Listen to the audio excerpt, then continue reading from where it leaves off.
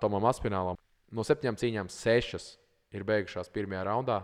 Spiežu, un mēs redzēsim, kurš tad būs izcīnījis uzvaru. Reizē tiek izspēlēta Josta, BMF Josta, kuru it kā Jorge Masvidals, kurš ir retairojies. Tonija un Bobby Green cīņa. Man liekas, ja Tonijs nevinēja Bobby Greenu, un tas nav nekāds dis Bobby Greenu, tad viņam jāpieskarās.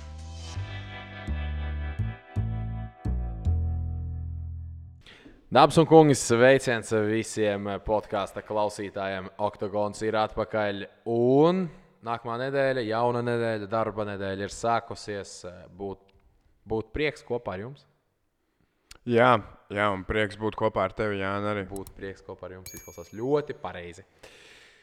Mums ir, kā vienmēr, es man šeit vienmēr tā saku, mums ir daudz, kas par ko runāt, bet mums ir jāizrunā iepriekšējais events, mums ir jāpaziņo konkursu uzvarētājs. Un mums tādi ir vairāki, proti mums ir vairāki, kas iesniedz pareizās atbildes, mēs iemetīsim vīlerī, un mums ir jāizņo jaunais konkurss, un mums jāparunā par nākamās nedēļas eventu. Tātad par visu secīgi sāksim ar pagājušās nedēļas eventu. Un čempionu noliek pilnvars. Jeb Mollija Makēna, kur atnesa plastikāta jostu, zaudē. Un viņi zaudēja dāmai, kurai ir UFC rekords, ir 2-4, 2 uzvaras, otrā uzvara pret Molliju Makēnu un 4 zaudējumi, bet vēl interesantāk, ka tā dāma ir lietuvieta, Juļa Stoļerenko. Zaudēja ar armbāru. Zaudēja ar armbāru. Un Mollija visu laiku lielās par to, cik viņai labi jiu-jitsu. Jā, un jau pirmajā raundā piedzīvoja zaudējumu. Nav tur daudz ko runāt, sieviešu sports tāds ir, sieviešu MMA tāds ir. Tagad ir sevišķi, kad Nunes ir pazudus, vēl Ševčenko zaudēja. Nav tāds... Visi vecās arī leģendas jau noriet. Nav reāli tāda viena, es pat teiktu, kā lai pasaka, tāda dominanta dāma ar savu rekordu. Ševčenko varbūt atgrieztos, un jā, tas Ševčenko vai Veilī Žanga varbūt. Es tagad tieši domāju, kur no tiem vecajiem krabiem ķipa vēl ir. Žēlī... Kā? Veilī Žanga. Veilī Žanga. Žēlī Vanga. Pofīgi. Tā ir vēl palikusi, jā, Ševčenko, bet viņai vairs nav Josta. Kas no vecajām labi Holly Holm, bet viņai još čista vairs nebūs. Ronda. Miša Teit vēl ir rosterī. Nama Junasa ir, bet... Labi, bet viņa nav cīnījusies vispār. Viņa ied uz Žalgiris spēlēm. Jā. Tas ir vienīgais, ko viņa dara.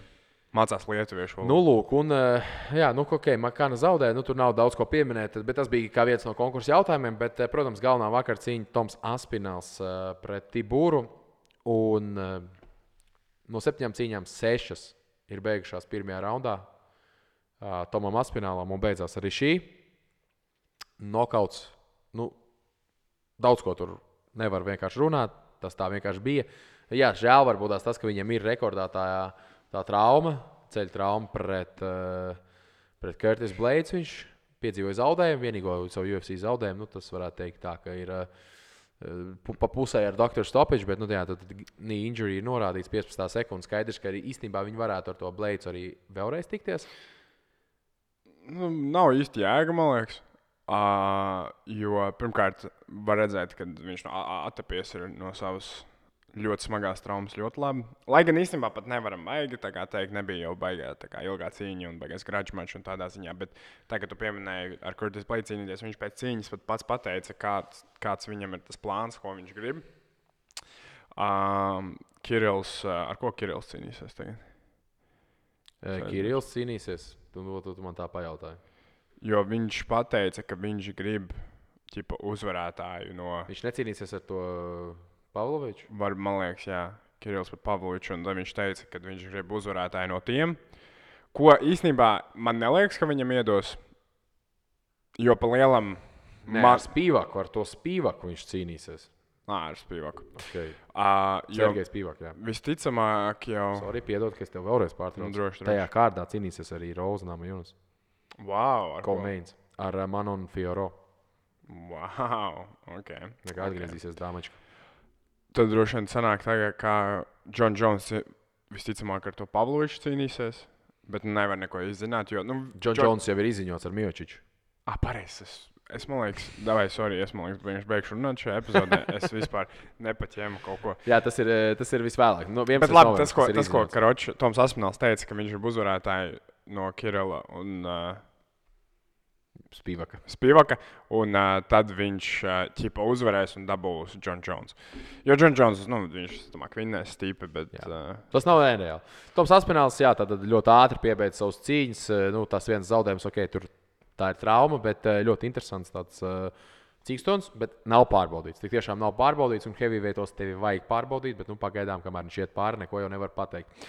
Mums bija vairāk, tātad mums bija jautājums, un konkursa jautājums sekoja tāds, paziņošu arī uzvarētāju uzreiz. Konkursā bija jānorāda uzvarētājs Aspināla cīņā un rauns, kurā beigsies Molijas Makanas cīņā un rauns. Un interesanti, ka neviens komentētājs, mums bija ļoti daudz komentāru, bet neviens no komentētājiem nepieminēja Stoļerenko. Tad visi norādīja Makanu, līdz ar to šo uzreiz mēs varam noņemt. Visi, izņemot man šie divas cilvēks, norādīja, ka uzvarēs Aspināls. Un tātad bija jāskatās, principā Aspināls pirmais rauns bija vairāk čaļi, un mums kopā tādi bija 5. Un jau, es teiktu, 3 no tiem ir ļoti labi zināmi, un mums podkāstā viena no labākajiem minētājiem. Tā es nosaukšu. Tad konkursā mēs Makanas neņemam vērā, jo Makana zaudēja. Bet konkursā Kaspars Grīnbergs, Eceplis, De Kvieplis, Raivis Indriksons un Raivo Golmakols. Tā kā šie vīri, kas jau ir vinējuši, es zinu, 3 jau no šiem ir vinējuši balvas, un varbūt tās kāds vēlreiz vinēs. Es iemetu šajā te random name pickerī šos te uzvārdus un nikus. Redzat, šeit tāds zaļš un spiežu, un mēs redzēsim, kurš tad būs izcīnījis uzvaru šajā nedēļā. Agriežas, un mums būs jauns uzvarētājs. Šāds vēl nav uzvarējis, un tas ir Eceplis. Tas bija Niks Eceplis, manuprāt, tur vēl bija cipari, bet Eceplis tā kā sazinies ar mani. Cepli, raksti man Instagramā pakalni Jānis, es nodošu tev balvu. Turpinam ar fantastiskajām beisbola cepurītēm, kā viņas var nosaukt. Jā, es uz viņām skatos tagad mūsu backgroundā, viņas ir diezgan nice. Diezgan krūti. Cepli, apsveicam laimētājus. Ir dažādas basketbola komandas, NFL komandas, tā kā nodošu tev, saraksties ar mani, raksti man, sazinies ar mani. Bet es domāju, pirms mēs izziņojam nākamās nedēļas konkursu, konkursu noteikumi būs līdzīgi, būs jāprognozē, bet pirms mēs izziņojam to, parunāsimies par nākamo nedēļu. Mums nākamajā nedēļā nāk viens no šī gada interesantākiem, varbūt ar eventiem. Es nedaudz pasteidzos pagājušais jau pieteikdams, ka šis events tūdaļ pat būs, bet nē. UFC 291, Dustins Poirier pret Justin Gaethje 2. Šie abi divi vīri cīnījās salīdzinoši tik sen, ka jau daudz varbūt tās ir aizmirsuši, ka viņi cīnījās, jo pēdējos gados, protams, es teiktu, kopš Covid atcerās Gaethje, kopš Ferguson cīņas, un Poirier atcerās, kopš kura brīža tu Poirier tā atceries? Poirier jau es tā kā sen... Ne tikai tāpēc, ka Konors viņu tur narubīja, bet viņš jau sāka tikai baiga laikā, tā ka viņš samainīja kategorijas. Laikā tādā ziņā, tā kā rankā augšā un tādā ziņā. Bet lai gan tāpat featherweightos, tā kā Konors viņu vinnēja, viņš, man liekas, bija top 5. Tā kā, jā, bet... Jā, protams, to par viņš ko runā. Viņš ir tāds fighters, kurš manuprāt, labi, vairs jau čista viņš nedabūs to titulu, bet viņš jau nav baigi jauns, bet viņš visu laiku bijis 2., 3., 4. un nekad nav to jūsu tuvākā reize, kad drīz Kabibam dabūja. Tuvākā reize, kad viņš varēja īstenībā izvēlēties, viņš aizgāja cīnīties pret Konoru, tā kā paņēma 2 manī cīņas, varēja cīnīties par titulu, labs reizes tā kā nē, un to var saprast. Titulu cīņu viņš varbūt dabūs, bet viņš nevinnēs. Jo, lai gan tas bet kaut vai tajās reizēs viņš varēja paņemt titulu cīņu, viņš izvēlējās cīnīties ne par titulu pret Konoru, ko pilnībā var saprast. 14. gads, protams, Konora tā pirmā cīņa, kur abi divi vēl galīgi jauni gurķi, bet nāca tad pirmās tādas, teiksim, lielās cīņas, un es pieminēju pirms tam, protams, tas, ka viņš uzvarēja Antoniju Petis, bet Justin Gaethje cīņu, kuras pieminēju, tad 2018. gads viņš viņu uzvarēja, un tā cīņa tika atzīta arī par Fight of the Night, tehniskais nokauts tajā cīņā, tā kā 5 gadi pagājuši, kopš abi divi vīri ir cīnījušies. Un, lai kā man negribētos to teikt un to pieminēt, bet tad šajā te reizē tiek izspēlēta josta, BMF josta, kuru it kā Jorge Masvidals, kurš ir retairojies šobrīd šo te jostu. Nu, lūk, jā. Par ko tu esi? Es esmu par Justinu Gaethje's, neesmu Dustin Poirier fans. Jā, tieši mans domas. Bet tomēr man liekas, ka Dustins ir labāks tikai tā iemesla, ka viņš bija vairāk galvu cīnās, jo Justins tomēr, viņš ir šis džeks izstāsts, kur vispār nedomā. Tas viņa, es laikam aizmirstu viņa koču vārdu. Trevors visu laiku viņam tur nomierinies, bla, bla, bla, bla, bla. Ir tas vēl videoklips, kur viņi tā kā pēc kaut kāda pirmā vai otrā raunda, es nezinu, ko viņš cīnījās, viņš aiziet uz to savu korneri, un viņš vienkārši pilnīgi tā kā kaut ko būtu sapīpējies. Viņš smaida, nereāli laimīgs, viņš vispār te ir, un Trevors viņam saka, nomierinies, viņš tā kaut ko šitā dara. Tā kā, viņš izstās, nevis izstās, man liekas, viņš ir tāds fighters, kuram nav baigais game plans. Jā, bet, paskatāmies Justins Gaethje, ko pēdējos gados, kopš tā Poirier zaudēja, Gaethje ir zaudējis Habibam, Habiba primā un Charlesam Oliveram. Un arī cīņā, kur principā viņš jau bija viņu nosēdinājis. Atceramies visu Oliveras cīņas.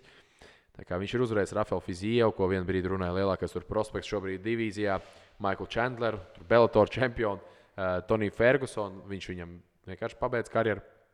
Bija pat žēl skatīties uz Fergusonu tie cīņi. Jā, tas jau bija kādu laiku atpakaļ. Justins Gaethje varās ir salīdzinoši maz cīnies, bet, ja es kaut ko iedot Gaethje stūrī, ir tas, ka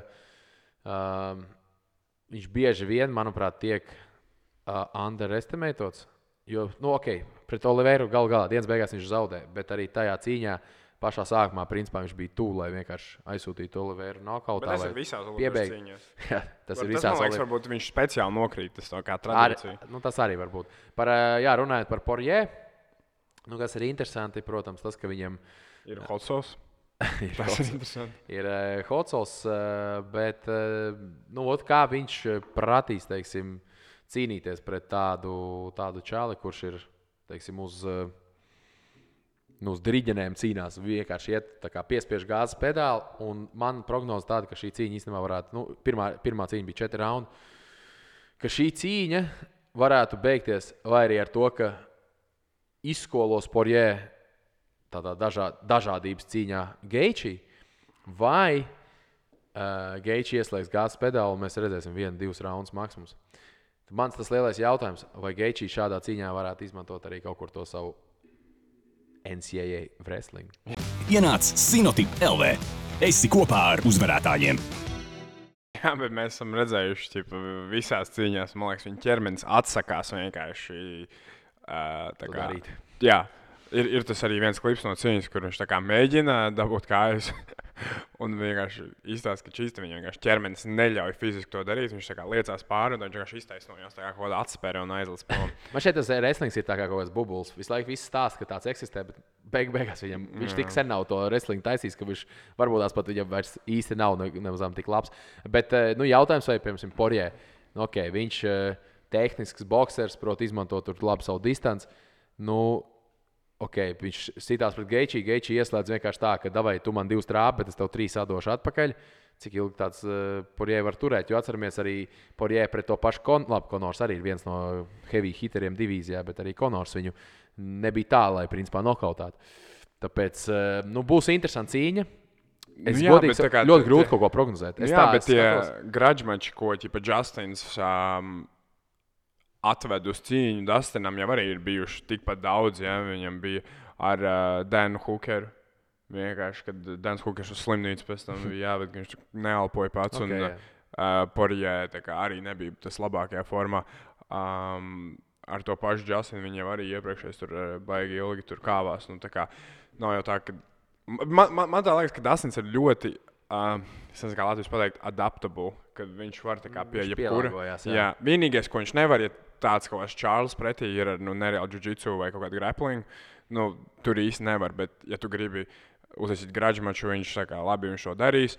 Ja tu gribi vienkārši tā ļoti tehniski cīnīties, viņš arī to māk. Un tehniski cīnās viņš labāk nekā Justins, un viņš ir viņam rokas diezgan garas, un viņš var kaut kā to distanci turēt, bet man liekas, ka Dustins ir tik daudz to savu galvu atsits, ka Justins tomēr iespēdīs to gāzes pedāli un Dustina, tas viņa visa game plans, man liekas, vienkārši izies cauri un viņš mēģinās uzsākt pa grudge matchu. Un ja tur ir tā, ka viņi vienkārši stāv centrā un viens otram sit, nu tad ir 50-50, tur īsti nezinu ko, un dienas beigās Justinam Gaethje droši vien tie sitieni ir bijuši stiprāki, bet neprecīzāki. Jā, tas nebija vārds, tas bija. Tā ir vakara galvenā cīņa, un vispār Salt Lake Cityjā notiek Jūtas štatā. Neprecīzāki. Izklausās dīvaini. Bet mazāk precīzi. Bet es gribu pieminēšanas vērtu interesantu lietu pieminēt, ka mums ir gan agrie prelim, gan prelim. Bet prelimos, zini, kas cīnās? Prelimos, heavyweightos? Cik tālu viņš ir nokritis? Deriks Luis cīnās prelimos. Ok, viņam ir 4 zaudējumi pēdējās 5 cīņās, es jau to saprotu, bet Deriks Luis cīnās prelimos pret Rogerio de Limu. Un vēl, pieminot Maikls Kieza, welterveightos Maikls Kieza, Kevins Hollands, Tonijs Fergusons, Bobijs Grīns, Stevens Wonderboys Thompsons, Mišels Pereira. Tā kā ir ļoti skaļi vārdi. Un Jans Blachowicz, tā ir otra cīņa, par ko mēs parunāsimies nedaudz vairāk. Jans Blachowicz pret Aleksu Pereiru. Aleks Pereira debitēs UFC light heavyweightos pēc viņa 2 UFC cīņām. Ātri, pirms mēs runājam par to cīņu. Tonija un Bobija Grīna cīņa. Man liekas, ja Tonijs nevinēja Bobiju Grīnu, un tas nav nekāds dis Bobiju Grīnam, viņš tomēr ir leģenda tādā ziņā, ka viņš ir ļoti ilgi jau un veterāns, un viņš ir atpazīstams, bet tomēr viņš nav augstas klases fighters. Un, manuprāt, ja Tonijs Fergusons nevinēs Bobiju Grīnu, tad viņam jābeidz karjeru. Tad varētu būt Tad īsti vairs nav jēga, jo... 5 zaudējumi pēc kārtas. Vēl tas, ka tu zaudē. Jo, zini, ja paskaidri tos pārējos, ka viņš zaudēja, viņš zaudēja vai nu jaunajam prospektam, vai nu Gaethje, Oliveira, Darius Chandlers, Neits Dias. Zagā, viss kārtībā, jā. Tad Bobija Grīnam tu zaudēsi, kādi jēga to cīnīties? Palēm tu vienkārši vēl vairāk sačkarēsi savu galvu, kas, man liekas, jau ir vienkārši bezgalīgi daudz sačkarēt, un tev sieva zvana mentiem un raud, ka tu reāli sīti, jā. Tev nevajag vairāk, ja tu tā kā zaudēsi Bobijam. Jā, Aleks Pereira debitēs tādu light heavyweightos runājot par Janu Blachowiczu šo te ceļu. Atceramies, viņš izcīna Jostu, vakanto pret Dominiku Rejes, pēc tam viņš aizstāv Jostu pret Izraēlu Adesaņu un zaudēja šajā te veco vīru cīņā pret Gloveram Teixeiram. Viņš tur uzvarēja Rakiču, kurš savainojās un nešķirs pret Magomedu Ankalajevu. It kā tā bija cīņa par light heavyweight čempionu titulu, bet cīņa noslēdzās neizšķirti, lai gan tur bija tā 50-50, un interesanti bija, ka pēc cīņas Blachovičam pašam prasīja, ko domā, viņš uz emocijām sākumā tāds. Viņi visu laiku saka, Ankalājus uzvarēja, viņš tā, jāiziet mājās, jāapskatās, un viņas laiku tā kā šķiet arogants, tas bija spieda, beigās arī bija tā, ka nebija tur tāds viennozīmības arī par to pašu Ankalajevu. Vienkārši jautājums par Pereiru. Šobrīd Jamals Hills ir savainojies, viņš ir atstājis šo Jostu vakantu, un tad ir tas lielais jautājums, kas notiekās, ja tagad izcīna uzvaru Pereira. Bet šis jau nav par Jostu. Šis nav par Jostu. Un tad kurš būs par Jostu? Kā tur viss saliksies? Es pieļauju, ka uzvarētājs vienkārši pret Jiriju cīnīsies. Jā, tā visticamāk būtu loģiski, jo Jirijs vakantoja viņš Jostu. atdeva, jo satraumējās respektu, Jamals atdeva, jo viņš satraumējās, tad tas būtu tikai loģiski, ka Jirijs var uzreiz cīnīties. Vispār divīzija pilnīgi kopš aizgāja no turienes lielie dūži. Principā šajā divīzijā visu laiku notiek kaut kāds. Tad ir kaut kāds Jans Blachowicz. Labi, Jans nav tā kā kaut kāds. Jā. Nē, es saku, būsim reāli veci. Tas, ka Jamals Hills dabūs. Mainās Hills, Blachowicz, Teixeira, Jirijs. Viņi mainās uz Apple, tad Pereira atnāk, un tad tūlītās vēl kaut kas dabūs, tūdaļ atkal vakantos. Interesanti Jirijs pret Janu. Tā būtu ļoti interesanti. Polija, Čehija, jā. Jo man liekas, ka arī tie... Poļu derbijas, Kurva. Jo man liekas, ka tie ir divi labākie light heavyweight. Labi, ja tu tagad pastīsies Pereira, es domāju. Man personīgi liekas, ka Pereira pārbrauks pār Blachovičam. Mēs par šito runājām pirms kāda mēneša, un tu teici, ka tas, ko viņš izdarīja, izjām, ka viņš vienkārši uztaisīja takedowns, un viņš Aleks vēl sūdījāk. Jā, bet Aleks ir milzens. Es tagad, zinu kā, varbūt pirms mēneša tu man uzjundīji uz tām domām, ka jā, bet vai Jans Blahovičs dabūs takedown Pereiram un nedabūs piepīpēt sākumā? Nē. Viņš dabūs takedown. No. Okay. Tad sāka easy takedown. Kā easy? Kontrolēs. Es nesaku tā, ka viņš viņiem pārbrauks pāri, bet es domāju, ka... Tas būs viņa game plans. Kad viņš tā izdarīs pa punktiem viņš varētu vinnēt. Ļoti labi. Tāpēc, ka Izīs vispār nevarēja trāpīt īsti Janam tā baigi, un Izīs ir ātrāks nekā Aleks. Un viņš kustās daudz nestabilāk. Tomēr kā Aleks, viņš cīnās tā... Labi, es neesmu kāds kickboks eksperts, vienkārši kā fanam skatoties relatīvi primitīvi. Baigie vārdi. Tā ir, ka viņš vienkārši stāv ķipa, un viņš taisa ar savām bazukām divām, kaut kādas baigās kombinācijas. Viņš baigi headkicks netaisa. Viņam nav tāds... Kaut kāds leikicks viņš taisa un ar rokām. Protams, viņam rokas ir... Pereiram nav plūstošas kustības, viņš nav tāds dinamisks, viņam nav daudz tur, piemēram, kaut kādi... Tas nozīmē, ka būs viegli uztaisīt. Head movements vai tur kaut kādi, teiksim, daudz viņš fein to pretinieku. Viņš ķipa apmēram stāv, diezgan statiski sit. Un, ja sit, protams, sit nereāli, bet viņš nav tik plūstošs tajā savā, teiksim, nenolasāms. Viņu vieglāk ir nolasīt, bet attiecīgi, ka viņš trāp, tad var arī būt arī viss letāli. Tāpēc no tāda aspekta man liekas, ka Janam būs tā kā vieglāk nekā Izī viņu dabūt lejā. Jo viņš stāv vienkārši. Ļoti labi, ka mums ir tāda viedokļa dažādība vai nesaprašana, vai arī jūs vienkārši varat būt precīzāk. Dāmas un kungi, konkurss. Un konkurss noteikumi ir tādi. Mums pirmās divas vakarcīņas Dustins Poirier pret Justinu Gaethje un Jans Blahovičs pret Aleksu Pereiru. Būs 6 punkti konkursā. Jums ir... Nevar būt 6 punkti. Nevar būt 6 punkti, jo jūs varat atbildēt nepareizi. Tad konkursa noteikumi ir tādi. Mēģinām otrreiz. Konkursa noteikumi ir tādi. Pirmā cīņa. Galvenā vakarcīņa. Dustins Poirier pret Justinu Gaethje. Jums ir jānorāda cīņas uzvarētājs un kurā raundā noslēgsies cīņa. Jans Blahovičs cīņas uzvarētājs un kurā raundā noslēgsies cīņa.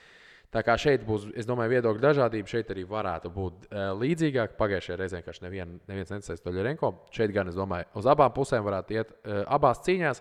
Tā kā cīņas uzvarētājs un rauns, kurā noslēgsies cīņa par šīm te pirmajām divām cīņām.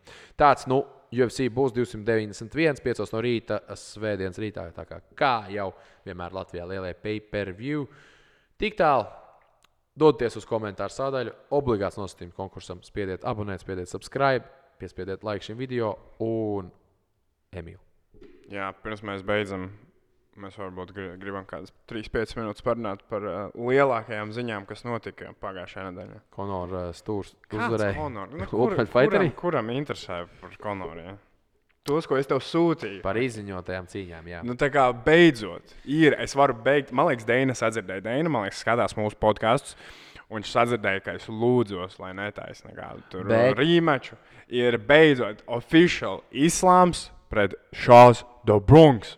Tā kā mums par šo būs jārunā vairāk, jo es došos projām atvaļinājumā, mēs veltīsim vienu atsevišķu epizodi šīm visiem jauniem kārdiem, kas tika izziņoti jau vasaras beigas. Secret Juice arī ir rudens. Tā kā tur daudz liels cīņas. Un tik tālu, es domāju, jūs varat arī vai nu YouTube rakstīt komentārus, vai arī atsūtīt man personu. Varat jautājums īstenībā. Varat jautājums vai kaut kādas savas opinions, kā ir... Viedokļus par to jauno kārdu, ko mēs varam parunāt, kas tad ir Islāms pret The Bronx. Nākamnedēļ mēs runāsim par šo eventu, bet aiznākamnedēļ tātad šie visi kārdi jūs varat lēnā garā rakstīt YouTube. Tas noteikti palīdzēs mums un palīdzēs arī jums, lai mēs runājam par to, ko jūs vēlties. Tieši tā. Tik tālu gan mēs sakām paldies, un tiekamies nākamajā reizē. Čau! Charles the Bronx.